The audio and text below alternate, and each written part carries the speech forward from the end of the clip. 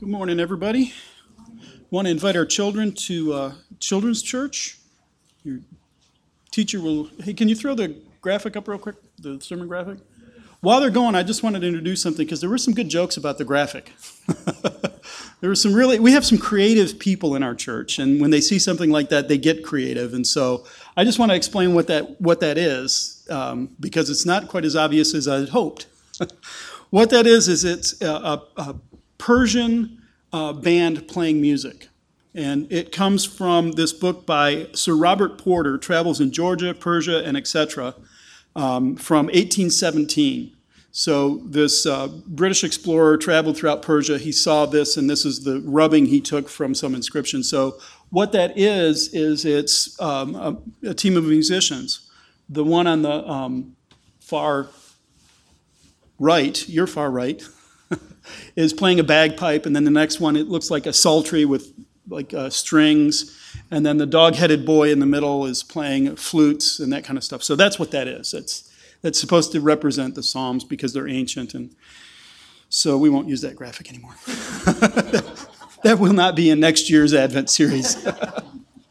But I did want to commend you for your creativity in turning these into other things, especially the dog-headed boy. That's all you're going to see now for the rest. I've ruined Advent for you. I beg your pardon. So before we turn to the Word, let's open in prayer, and then we'll hear from God's Word. Lord, we thank you for this season of Advent and the anticipation, looking forward to God coming in the flesh. As we sang about Emmanuel, God with us. Lord, that just struck me this morning. What a huge statement that is. That the eternal God, the God who existed before time, before matter, before anything else, who is eternally blissful in the Trinity, Lord, that you would take on humanity and come and be with us is beyond comprehension. We take it for granted sometimes, I think, but it is an amazing thing that you would desire to be with your creation so much that you would take on the limitations, the frailty of humanity and come and be with us. Thank you for doing that. And I pray that we would continue to honor and bless you for what you've done, Lord. And Father, I want to pray for some other ministries, that they would be faithful in carrying that beautiful message around the world. Lord, I pray for Daniel Holmquist as he's traveling this week to Eastern Europe to do training with church planters and to seek out other opportunities. Lord, I thank you for his ongoing ministry to lead and to teach and to equip people around the globe to strengthen your church globally. And we pray that you'd go with him, that you would keep him safe, that you would connect him with the people that he needs to, not just physically being in the same room, but Lord, that there would be a spiritual bond that can only be found in Christ. And so go with him as he seeks to strengthen your church. Father, we pray for Bob Burris, who is this week in Liberia. And we pray that you would give him success in teaching the pastors there how to preach Old Testament narrative. Lord, that's a tricky subject for even trained pastors. And some of the pastors that he'll be dealing with are untrained. And so I know Bob is really good at it. Lord, would you bless his effort, his work with those pastors? And again, Lord, would you strengthen your global church through the ministry of these men? And Lord, I want to pray one more time for Revive AV as they're having a vote this morning, or this morning, this after church service, for the future of the folks and what they're going to do. Lord, I pray that you would be with Pastor Jeff as he's preaching your word. Lord, would you be with the congregation as they're considering options and considering what to do? And Lord, whatever you have decided for them, I pray that they would have great unity around that. And so, Lord, lead them into what comes next for that group of believers. And we pray your blessing on them. We thank you for the wonderful things that you've done through that church and give them a direction for the future, we pray. And Lord, most importantly now, because we're very selfish, or I am anyway, be with us, would you please? Would you help us to see and to understand your word? Lord, help me to say what needs to be said and to not say what doesn't need to be said. But Lord, above all, would you be glorified in the preaching of your word? Be with us as we do this. We ask in Christ's name. Amen. Amen. So we're in Psalm 69. And Psalm 69 is what's called an imprecatory psalm. And that's your $9 seminary word. I'll explain it in a little bit. And what I was surprised is how rich in the New Testament this imprecatory psalm is, and I'll explain why that was surprising too in a minute. But what happens here is this is a psalm of David, and this poem goes through basically 4 movements. And how you divide it up is kind of subjective, but this is how I decided it looked good. How I thought it would work is it goes through these 4 movements. It starts with the threats I face, the reproaches I bear, the imprecations, not implications, but imprecations, and then finally praises that I bring. Can I aim that at my nose, right? So it's threats, reproaches, a series of curses, and then praises. And so it moves from this state of despair to ultimately praises in God. And so that's where we're going to go. And so what I'm going to do is move through those 4 movements, and then in the end show why is this psalm, of any of them, an Advent psalm of Christ? How does this psalm lead us to Jesus? How does it show us Jesus? So first of all, the threats I face. The picture David paints here at the beginning is just amazing. Save me, O God, for the waters have come up to my neck. The word there actually is nephesh, which is Hebrew for soul. So the waters have come up to my soul, but a lot of the modern translations do translate it as up to my neck because that's a perfect picture of what's going on in here. The troubles that I face are just about to drown me. My life is being threatened by all of these troubles. So to say up to my neck really works. And listen to why this works. He says, I sink in the mire where there's no foothold. I come into deep waters and the floods sweep over me. I'm weary with crying. My throat is parched. He's beginning to talk from the neck up now. My throat is parched. My eyes are dim from waiting on God. More in number are the hairs of my head are those who hate, more in number than the hairs of my head are those who hate me without curse. So now he's on the top of his head. And mighty are those who would destroy me. So what he pictures here is a man stuck in water up to his neck. And what he's thinking about is every aspect of me that's not being troubled by the waters is still in danger. My throat's parched. I've been calling out to you, Lord, please save me. And so even the part of me that's sticking out of the water is now dry and parched. My throat is parched. Then he thinks about his eyes. My eyes are growing dim. The weight of this burden that's surrounding me and pressing me down is so great that even my eyes are growing dim. And then he goes to the top of his head. And when he thinks about the top of his head, he goes, even the numbers of my hair which is sticking out of the water, reminds me of all of my enemies because my enemies are worse than that. So it's this beautiful picture. You see why neck makes a lot of sense there is because he's saying the only thing sticking out of the water is still in trouble. So David starts this song by explaining his dire situation. He's in big trouble. He is surrounded. Have you ever felt this bad? That no matter what you did, everything was against you. It was just so overwhelming. The oppression, the foes, the enemies were so overwhelming that you felt like you were sinking in water. I don't know if we felt that as deeply as David does, but when David feels it, what does he do? He writes a poem. So when he talks about the waters and the mire and everything, it's not like he's standing in a big puddle of water or something and writing a poem down. His image of waters is a picture. It's an explanation of how the troubles just continue to roll over and roll over and roll over. If you've ever gone out to the ocean during a stormy time and watched the water just crash onto the shore, you wonder how the shore can survive because that water is just so strong and so overwhelming. I can remember seeing Lake Michigan when we lived in Chicago and the storms coming across and the waves just crashing. And you really, at that point, get a respect for water. It's nice and calm and fun to splash in until it gets angry. And then it's overwhelming. And that's the picture David's painting for us, is this is what his enemies are like. They're that powerful. They're that numerous. They're that strong. And this is his cry to the Lord. Lord, I'm up to my neck. I'm going to drown.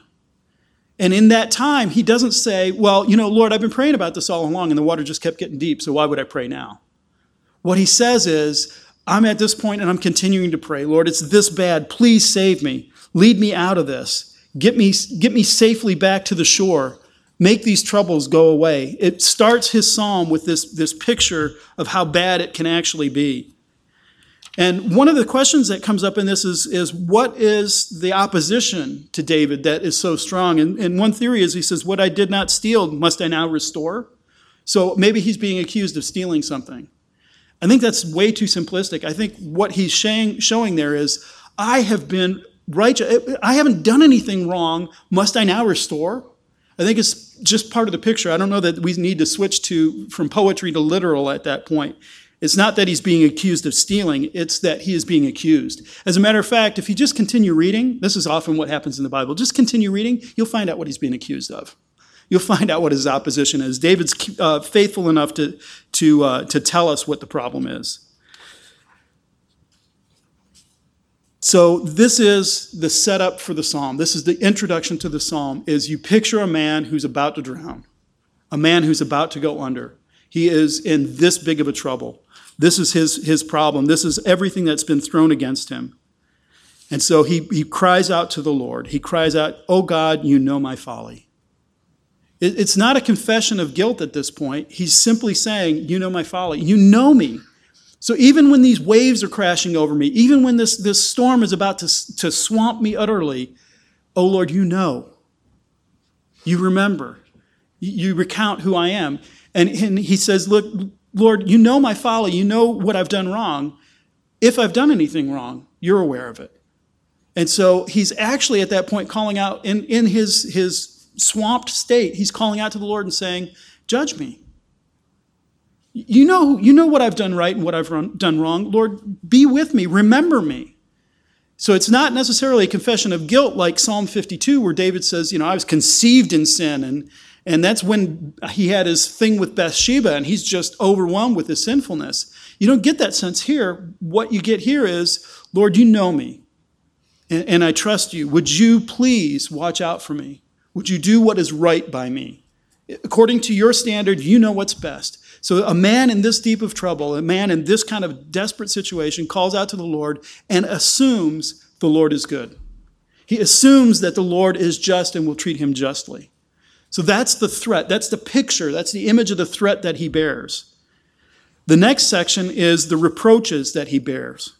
So I'm not going to read the whole thing again. Paul read it for us, and that should do. But let me try to summarize some of this, because these sections are fairly large.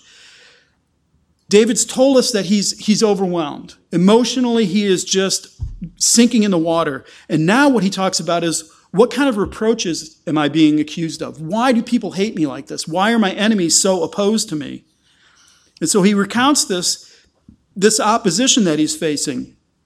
And one of the big things that he says is, "Zeal for your house has consumed me."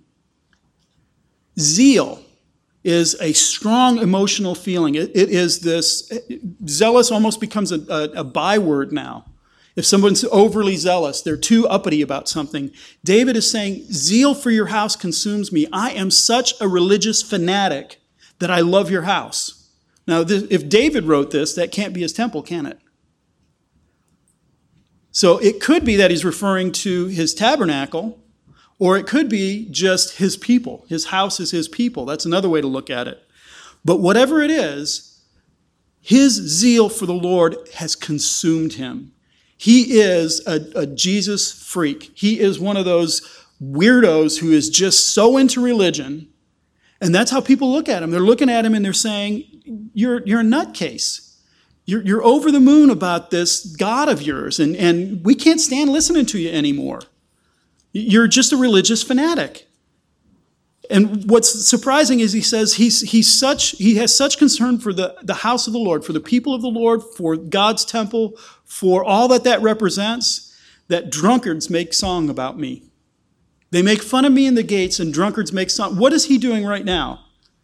He's writing a song about God, and he says, this is what a religious fanatic I am, Lord. I'm writing this song, pouring out my heart to you, saying, I'm in such trouble. I'm writing a song about you, and they're making songs about me. The drunks are.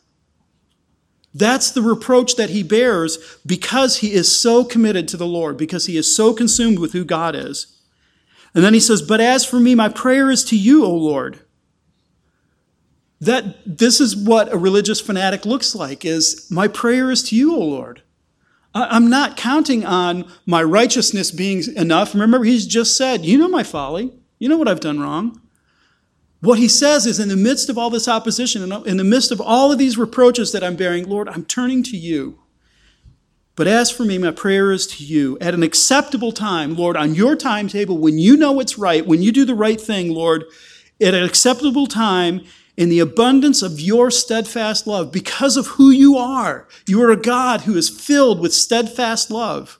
That's that Hebrew word chesed, hard to translate. It has to do with God's covenant faithfulness, but it's not just a legal term. It has to do with his love, his devotion to his people. So steadfast love is probably the best way to translate it. Because of your covenant love, because of your bound love to me, save me. Because of your saving faithfulness, because you are a God who saves. So what David is doing here is he's looking at his situation, he's looking at the opposition, he's looking at being called a religious fanatic, and he doesn't budge off of that. He doesn't say, well, maybe they're onto something, maybe I need to lighten up. What he says instead is, I'm not a religious fanatic in that I want everybody to be religious like me. I'm a religious fanatic in that God is filled with steadfast love. God is filled with this firm, saving love. It's God who's going to save me. So in the midst of all my troubles, in the midst of all my opposition, I'm not calling on God and saying, I'm righteous and I do everything good. I'm calling on him and saying, because you're a loving God, Lord, deliver me from this. He wants God to understand this is the way I'm being reproached. These are the reproaches that I have to bear because people don't like me. They don't like me because I love you. They don't like me because I want to do what you want to do. They don't like me because I'm going to side with you every single time. And so, of course, people hate my guts. They turn against me. They think I'm a bad person. So he returns again to that introduction, that threats that he faces, and he says in verse 14, deliver me from the sinking in the mire. Remember, he mentioned that earlier. Let me be delivered from my enemies and from the deep waters. What he does here is more of this Hebrew parallelism. Deliver me, let me be delivered. From the mire, from the deep waters. And what's right in the center of that is my enemies. And so that's why I said when he's talking about the waters, it's not like he's in a boat sinking. His enemies are pictured by that water. Deliver me, let me be delivered. Deep water, mire, my enemies.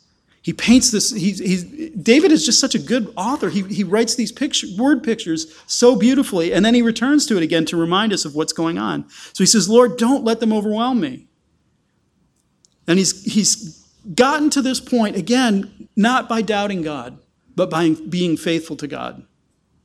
So he's walking with the Lord, and this is the response that people throw at him, is they're coming against him, accusing him of things he hasn't done, and they can't stand him. And so that's the reproach he bears. So he says in verse 18, draw near to my soul and redeem me, ransom me because of my enemies. Ransom me because of my enemies. Draw near to my soul, nephesh again. He mentions that word one more time. The waters are up to my nephesh. Yeah, draw near to that. Draw near to my soul.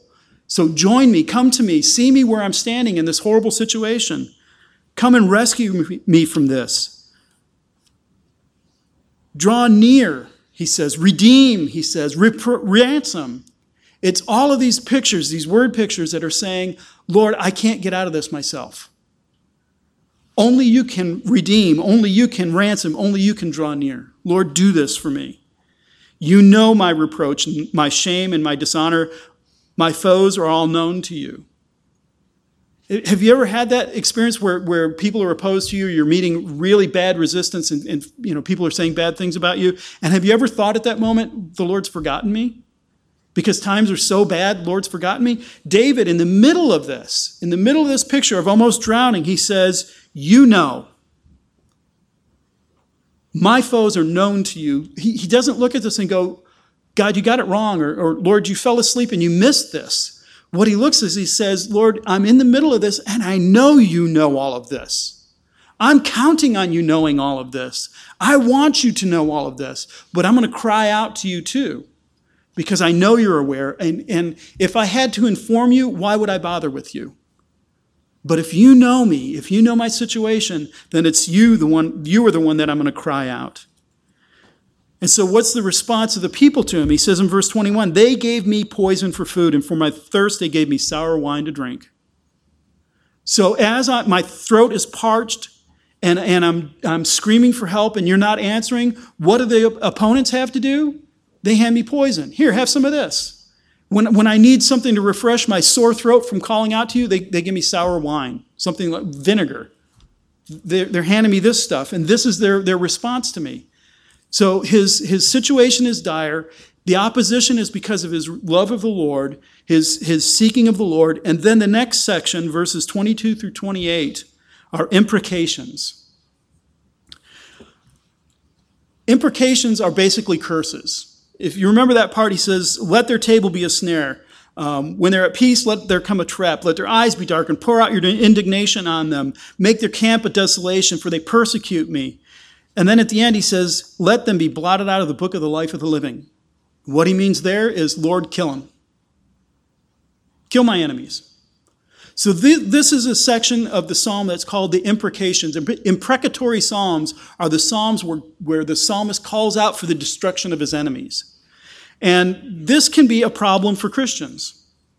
I watched a video from 2010. John Piper was asked if Christians can pray imprecatory prayers. And Pastor Piper, he was still pastor at the time, sat and he looked down and 20 seconds, I counted, 20 seconds he sat there and didn't answer. He wrestled with that. He was struggling with the answer, and what he said is, I'm sure slow too. So he wrestles with that question. And he did go on and give an answer, by the way. That wasn't the end of it. But that was the response to somebody who has studied and written tons of stuff, is he wrestled with that question, is can Christians pray imprecatory prayers?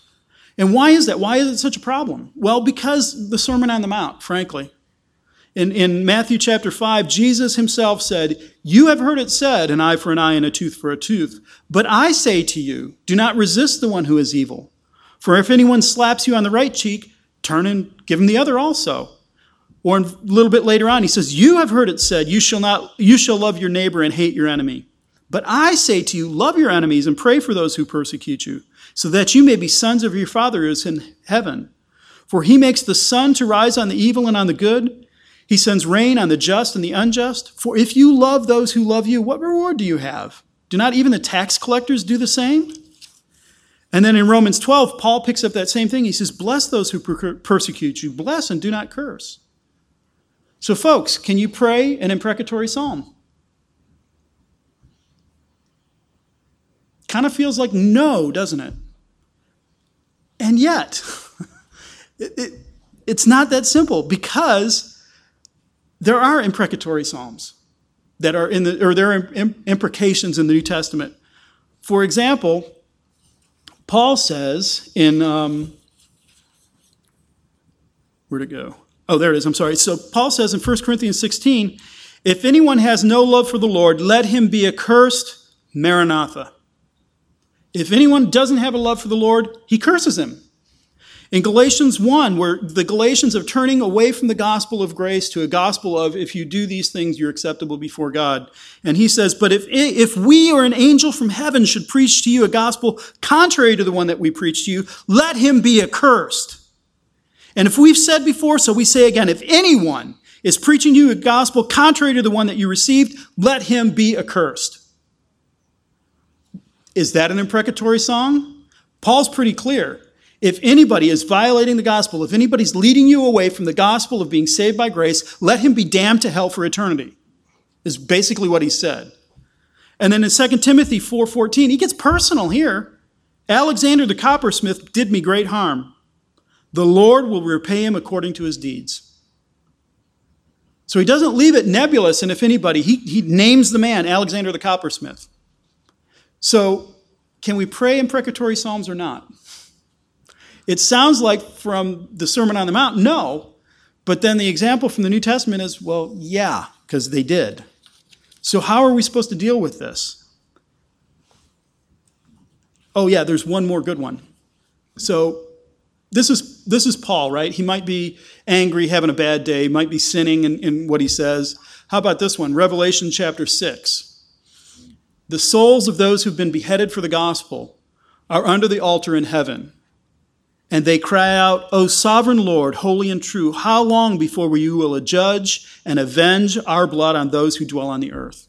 So perfected souls in heaven, the martyrs who are held up as an example, call out for judgment. They call out for the Lord to judge those who've done this to them. How long?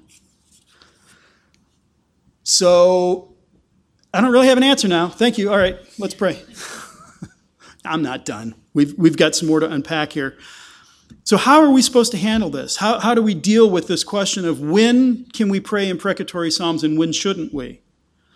Well, first of all, there are a lot of imprecatory psalms.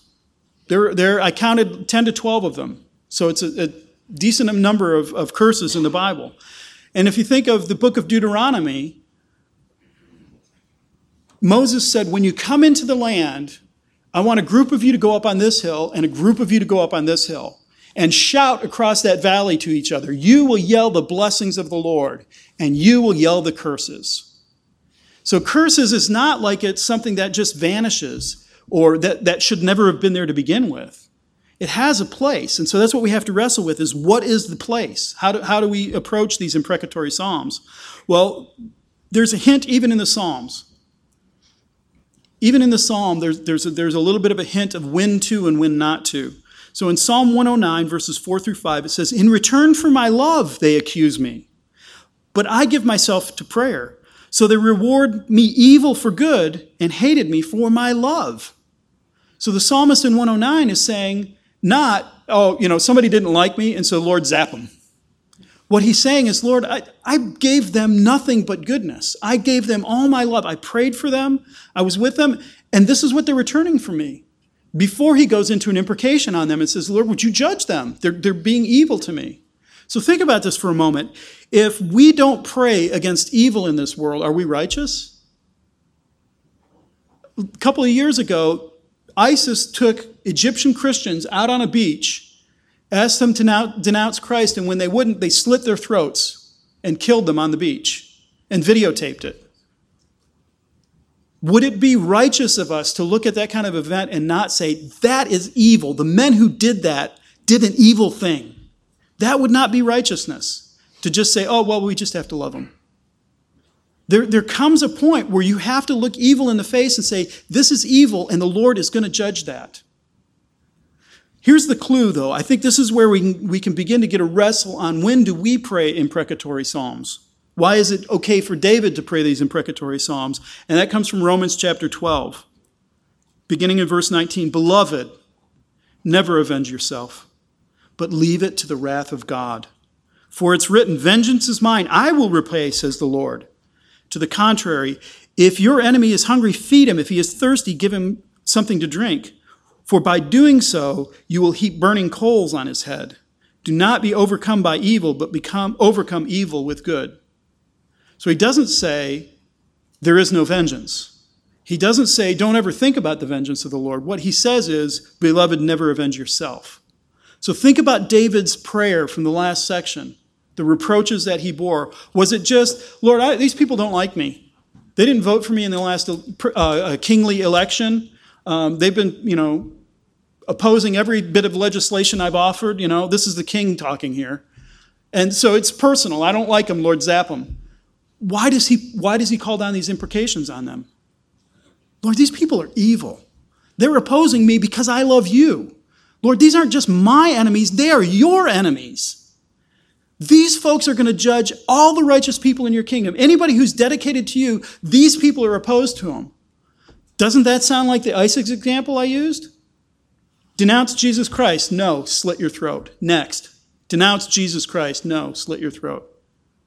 They're not just foes of those Egyptians. They're foes of Jesus Christ. They're slaughtering his people. So that's the clue here is we don't seek vengeance on them. We don't go out and try to blow them up. We don't form a Christian army marching under a flag with a cross on it and go blow up ISIS. We don't seek vengeance for ourselves, but we can pray imprecatory psalms. Lord, that's evil. Bring that to an end. Stop people who are opposing your gospel. Stop people who are opposing your church and bring your judgment on them. But again, what Paul says is what we do at that point is we leave it up to the Lord. In the end, we put it in God's hand. We say, Lord, end this however you see fit. Bring judgment to these people because we know judgment is coming. That's when Jesus returns. There will be judgment. Bring judgment on them. But Lord, if that judgment is that Jesus died for their sins, then bring them to yourself. So we're trusting, we're putting them into God's hands, and we're saying, Lord, you do what you know is right with these people. And if it means their destruction, destroy them. If it means their salvation, save them. Because Paul, again, is our example. He opposed the church. He opposed the gospel. He hated it. He went out and arrested people, and God didn't kill him. God turned him to himself. So that's why what we have to do is we have to put it into God's hands and say, Lord, we trust you. You do what's right. But we can still cry out for the end of evil because we know judgment's coming. So that's where that's where David goes, is he goes from, this is my dire situation, this is why I'm being opposed, bring judgment to them, and in the end, even though judgment has not come yet, he praises. So he turns to the Lord and he brings his praises. He says, starting in verse 29, I'm afflicted and in pain. Let your salvation, O God, set me on high. I will praise the name of God with a song. The drunkards will mock me with a song. I will praise the name of the Lord with a song. So he hasn't been delivered yet. There's no sign that he's out. That first part says, let your salvation set me on high. I haven't gotten there yet, Lord, but I'm going to praise you. Because even in my dire situation, I still know you're a good God. I still know that you're loving and you're worth praise. You're worthy to be praised. I'll praise the name. This will please the Lord more than an ox or a bull with horns and hoofs. I will praise the Lord, and that will be better than offering a sacrifice. That will make him more happy for me to delight in him than it would to just be offering a hollow sacrifice. Let heaven and earth praise him. It's not enough for me. Let everything praise him. David immediately thinks globally, the world should be praising God because even in the face of my opposition, even with the reproaches I bear, he is worthy to be praised. Let everything praise him. I love this God. He really is a religious fanatic, isn't he? I mean, really, come on, guy. This is the heart of a man who is consumed with the goodness of God. This is a person who knows God. He knows God knows him. And even in the midst of his trouble, he can sing out like this. And he can cry to God and Lord, please do this. This is not David saying, I will bribe God. Lord, if you will deliver me, then I'll praise you. If you'll do this for me, I'll do that. Because I know you like praise. I know you like, people singing your name. So I'll get around to that if you'll just deliver me. But you got to deliver me first. He's still in the middle of it. He's not bribing God with praise. He is praising God with praise. There's a huge difference. And I went looking for my notes from Jonah because I thought perhaps Jonah may have quoted some of this. But do you remember Jonah's song in the belly of the whale? If you send me back to the temple, I'll praise you. And when I'm returned to Jerusalem, oh Lord, I'm going to offer you praise. Jonah takes a handful of psalms and he twists them around a little bit. Because you think he's delivered at that point. He writes this beautiful song of praise, but he's not there. He's still got to get to Nineveh. And then when he gets to Nineveh and God delivers him, he sits and pouts. That's a person who doesn't love God. David is still in the middle. He's essentially in the belly of the whale at this point, and he's just saying, Lord, you are so good. You are so wonderful. I want all of the world to praise you. He's the anti-Jonah, the non-Jonah, if you will. And in the end, he says, the Lord hears the needy. Lord, I recognize I am in bad shape. I can't do anything about this. I am helpless. But Lord, I count on the fact that you hear the needy. I praise you for that, and I love you for that. So that's basically the psalm in a nutshell. That kind of wraps it all up. It was a big psalm, but hopefully I've encapsulated. If I didn't get your favorite verse, I'm sorry. There's probably some verse in there you're going, I can't wait till he preaches on it. And if I missed it, I beg your pardon. I want to get to the other half. Why on earth is this an Advent psalm of Christ? This is David suffering. This is David waffling under this oppressing threat. This is David crying out to the Lord. Why is that an Advent psalm of Christ? How does that point us to Jesus? Well, here's how. First of all, the most frequently quoted verse of a psalm is Psalm 110. That's most frequently quoted in the New Testament. It's all over the place. But it's one verse out of 110. The most widely quoted is Psalm 69. And by widely, what I mean is there's a handful of verses from this quoted throughout the New Testament. There's more here. There's 6 places where this is quoted in the New Testament. Whereas 110 is quoted a lot more, but it's only one verse. So there's a wide swath of that. So this imprecation, they didn't have problems with going to an imprecatory psalm in the New Testament. They went right to it a number of times. So let's take a look at some of these. And now I'm not going to do them necessarily in the verses order in the psalm, nor necessarily in the order from the New Testament. So you're going, okay, so you're going to make this up. I'm trying to do it thematically, okay? So let's look at this and we'll begin to see how this points us to Christ, how this leads us to Christ. Verse 4, they hate me without cause. They hate me without cause. That's what David said. In John 14:25, but the word is written that in their law that may be fulfilled, they hate me without cause. Jesus says this. He quotes it himself. He says, this is why it was written, they hate me without cause, so that they'll know. The context of that is a little bit bigger. Chapter 15 is just at the end of the Lord's Supper, the Last Supper, the Passover, and Jesus is beginning to teach. So in 15 and 16, he'll address his disciples. In 17, he'll offer what's called the high priestly prayer. So this is Jesus, basically his final words to his disciples. That's the context. Listen to what he says right around this. Just before this, he says, if the world hates you, know that it's hated me before it hated you. In verse 20, he says, remember the word that I said to you, a servant is not greater than his master. If they persecute me, they will also persecute you. Verse 23, he says, whoever hates me hates my Father also. So that idea, they hate me without cause, when he talks about his reproaches that he's bearing, he's like, they just hate me because I love you. Why do they hate me because I love you? Because they hate you. And Jesus picks that up and he says the exact same thing. You guys, I'm about to send you out into the world. I'm about to put my message with you. I'll give you the Holy Spirit. I will lead you, but understand you are going to meet opposition. Exactly what's going on in the psalm. David is a religious fanatic, and people hate his guts for it. Why? Because they don't love God. That's why Jesus ends by saying, if they hate me, they hate my Father. I'm here to show you who God is, and if you hate that, it's not me you hate, it's my Father you hate. So that's the first one, is this reproach, this hate without cause, this opposition to Jesus. Now let's take a look for a moment at the imprecations, the curses applied. Verses 22 and 23, let their table be a snare, let there be a stumbling block, make their eyes darken, bend their back. That's what's going on there. And in Romans 11, 9 through 10, Paul says, David said this. So this is David saying this. Let their table become a snare and a trap and a stumbling block and a retribution for them. Let their eyes be darkened so that they cannot see and bend their backs forever. What's the context where he's saying that? Who's he saying that about? Well, in Romans chapter 11, what he's talking about is he's answering the question, all right, so God did all this stuff. Why is it the Jews are not believing? Why is it that the nation of Israel is largely turned away from the gospel? And so in chapter 11, he begins to unpack that and answer that question. So he says in verse 7, what then? Israel have failed to attain what it was seeking. The elect attained it, but the rest were hardened, as it's written. And then he quotes Isaiah 29, and then he quotes David.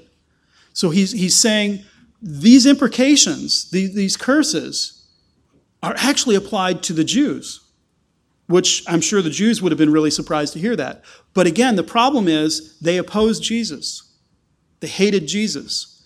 So it's not like they hated Jesus, but they love Yahweh, because Jesus is the full expression of who Yahweh is. What he's saying is the elect, there are some of them who are saved, but the rest hate him. And so let these curses fall on them. Then the next one that really stands out is verse 25. Verse 25 is, let their camp be desolate. And that's quoted, we talked about it a while ago in Acts chapter 1. Jesus has spent time with the apostles, with his disciples. He leads them out to the mountain. He ascends into heaven. And he tells them, now you go back to Jerusalem and you wait until the power from heaven comes upon you. So they're in Jerusalem and they're huddled down and they're waiting and they're saying, well, what do we do? And as they look around, they go, there's only 11 apostles left. Judas killed himself. How do we analyze that? How do we understand that? Peter says, for it's written in the book of Psalms, may his camp become desolate and let there be no one to dwell in it. Peter looked at Psalm 69, at the imprecations, and what he saw was, that's Judas. The foes that David was calling curses down on, that's Judas, because Judas opposed Jesus. Judas betrayed Jesus. And so he looks at that and he says, let their camp be a desolation. This is what God had said would happen to those who opposed Jesus. And then the next thing is, let another take his office. And so they say, well, we got to elect another apostle. That's what the scriptures are telling us to do. So the imprecations from the psalm are not ignored in the New Testament. They're applied in the New Testament. But they're not applied to people I don't like. They're applied to people who are opposed to God, who are warring against God. That's how he applies it, is those who opposed Jesus, who killed Jesus, who turned away from Jesus, who betrayed Jesus, those people are who the imprecations apply to. So the next one, the crucifixion is predicted in this. And Jesus will overcome his enemies. In verse 21, it says, they gave me poison for food. In the Septuagint, the Greek translation, instead of saying poison, they use the word for gall. Gall was this excretion from the liver, and it was this bitter thing that was put into food to make it really super bitter. I mean, it's kind of gross anyway, excretions. I don't prefer excretions in my food, thank you. So that they translate the word poison from Hebrew. The Greek version translates it as gall. And it says, they gave me poison for food, and for my thirst they gave me sour wine to drink. Matthew doesn't say it specifically, he shows it. Matthew 27, verse 33, he says, when they came to the place called Golgotha, that is the place of the skull, they offered him wine to drink mixed with gall. They gave me gall for my food. And he tasted it, but he wouldn't drink it. And then in verse 48, a little while later, and one of them ran and took a sponge, filled it with sour wine, and put it on a reed to give it to him to drink. So Jesus is hanging on the cross. He's calling out to the Lord. He is suffering a horrible death. And what do they give him to drink? Sour wine. It's the same thing David said. That's exactly what David was talking about. So when they do this, this is that picture from the psalm, is that opposition that David faced is exactly what Jesus faced on the cross. It fulfilled that picture. So then the resurrection is also pictured. In verse 9, the first half of verse 9, verse 9 gets mentioned in two different places. It's split in half. So the first part of verse 9, zeal for your house. This is from John chapter 2. Jesus has cleansed the temple, and John, he does it at the beginning of the gospel. He goes in and he cleanses the temple, he turns over tables, and the people are all amazed at it. John puts this little statement and he says, his disciples remembered that it was written, zeal for your house has consumed me. So then the Jews challenge him, and Jesus says, tear down this temple and in 3 days I'll raise it up. And what John says is he's speaking of his own body. So even in that zeal for his temple has consumed me, zeal for his house, that's a promise, that's a picturing of Jesus' resurrection. Jesus interprets it by saying, I'm going to cleanse this temple, but you know what? You're going to tear it down, and in 3 days I'm going to raise it up anyway. So we got the crucifixion in the last section, the sour wine and the gall, and now it's talking about Jesus' resurrection, that temple being brought back up. And then the last one is the other half of verse 9, the reproaches that were borne. And it said in Romans 15, Paul says, for Christ did not please himself, but as it is written, the reproaches of those who reproach you fell on me. So Jesus is saying, what he's saying here is the reproaches of those who hate God fell on Jesus. That's the picture. And isn't that what was happening there? Isn't that what was going on with David? Is David loves God. They hate God, and so they hate David. Paul picks it up and he says, that's what happened with Jesus. Is Jesus was God. They hated God, so they hated Jesus. The context, though, the way Paul applies it is kind of helpful. You who are strong have an obligation to bear with the failings of the weak, and do not please yourself. Let each of us please his neighbor for his good, to build him up. For whatever was written in the former days was written for our instruction, that through endurance and through the encouragement of the scriptures we might have hope. For Christ didn't come to please himself. He came to bear your reproaches. He came to bear your burden. So this imprecatory psalm, this psalm that you would think would just never apply in the New Testament because Jesus is all cupcakes and butterflies, right? Love your neighbor, be nice to everybody. It richly, it thoroughly, it actually preached the gospel. Jesus came, he was opposed. He was hated. He was betrayed. He died. He was given bad things to drink when he was suffering and died, and then he rose again. And at the end of that, what it all comes back to is he bore our reproaches. So the wrath of God that we were due, he took upon himself. The reproach that we were due from God, he bore. And then he turns around and the way it works out is the reproach now he bears, we bear, because we're his people. So this is why Psalm 69 is an Advent psalm of Christ, is it just told us the gospel the way the New Testament read it. It told us about zeal for God's house. It told us about the opposition that will lead in life. So this is the Advent psalm of Christ. This is a picturing of who Christ is. This is a coming of Jesus. And it was in a song that David sung. That's one of the things I love about the Psalms, is this was David not speaking metaphorically from his throne and looking out the window and saying, oh, poor people suffer. This was David saying, no, I'm in the midst of this. I am crying out, Lord, this is actually happening to me. It's very emotional. It's very personal. It's this picture of him drowning. He paints this picture of a man just up to here with water. He makes it extremely personal. And yet, that's picked up and applied to Jesus. So when Muhammad wrote the Quran, it was the angel came to him and pushed the words out of him. He wasn't experiencing any of this. It wasn't written from Muhammad's perspective. One Arabic scholar said, none of these words are Muhammad's words. The Quran is all Allah's words. It's not Muhammad's.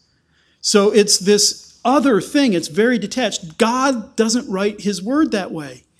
He writes this poem in and through and in the midst of David's suffering. And it makes it very personal and very real.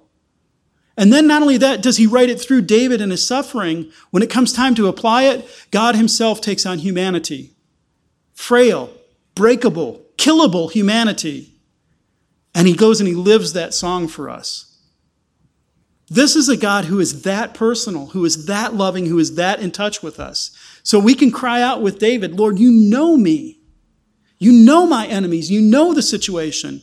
Because Jesus is saying, I came and I walked in this for you. I bore your reproach before my Father, and now you're going to bear my reproach for me, because people hate me too. It's a beautiful way that God communicates with us. It's just always, every time I get to something like this, where it's God speaking and it's actually in David's mouth, it always blows my mind. God is that personal. His word is not detached and other. It's not some foreign language. It's us. It's with us. It walks with us. It talks with us. So this Christmas season, as we look at Psalm 69 as an Advent psalm of Christ, think about the personal touch there, that personal interaction, that Jesus came all the way down. He didn't wave along above the heavens or yell it from the clouds. He came all the way down, stepped foot on earth, walked in our souls, walked in our shoes, and bore our reproach. And that's the Advent. That's the message of Advent. That baby that we're going to celebrate in a few weeks is God incarnate, come to bear our reproach. Let's pray. Lord, I pray that you would make us all religious zealots. Lord, that you would make us religious fanatics, Jesus freaks. And Lord, the way you do that is not by threatening to kill us if we don't obey your law. Lord, the way you do that is by showing us the grace that you give us. God is so wonderful, so filled with grace, so filled with love. How can we not love him back? Lord Jesus, thank you for bearing our reproach before your Father. Thank you for bearing the Father's reproach before evil men. And Lord, thank you that the zeal for that house consumed you, and in 3 days it was risen again. Lord, help us to see the beauty, experience the beauty, especially through the Psalms as these beautiful word pictures are painted. Help us to experience that. And Lord, would you grab our hearts? I pray that you would just grab our hearts and remind us of how you care so deeply, that you came and you were born in a manger. Lord, that you walked and learned Hebrew and grew in stature before God and man. And Lord, when you came preaching and teaching, you met opposition for us, to draw us to yourself. Lord, a beautiful message. May Christmas be beautiful for us again. We pray in Christ's name. Amen.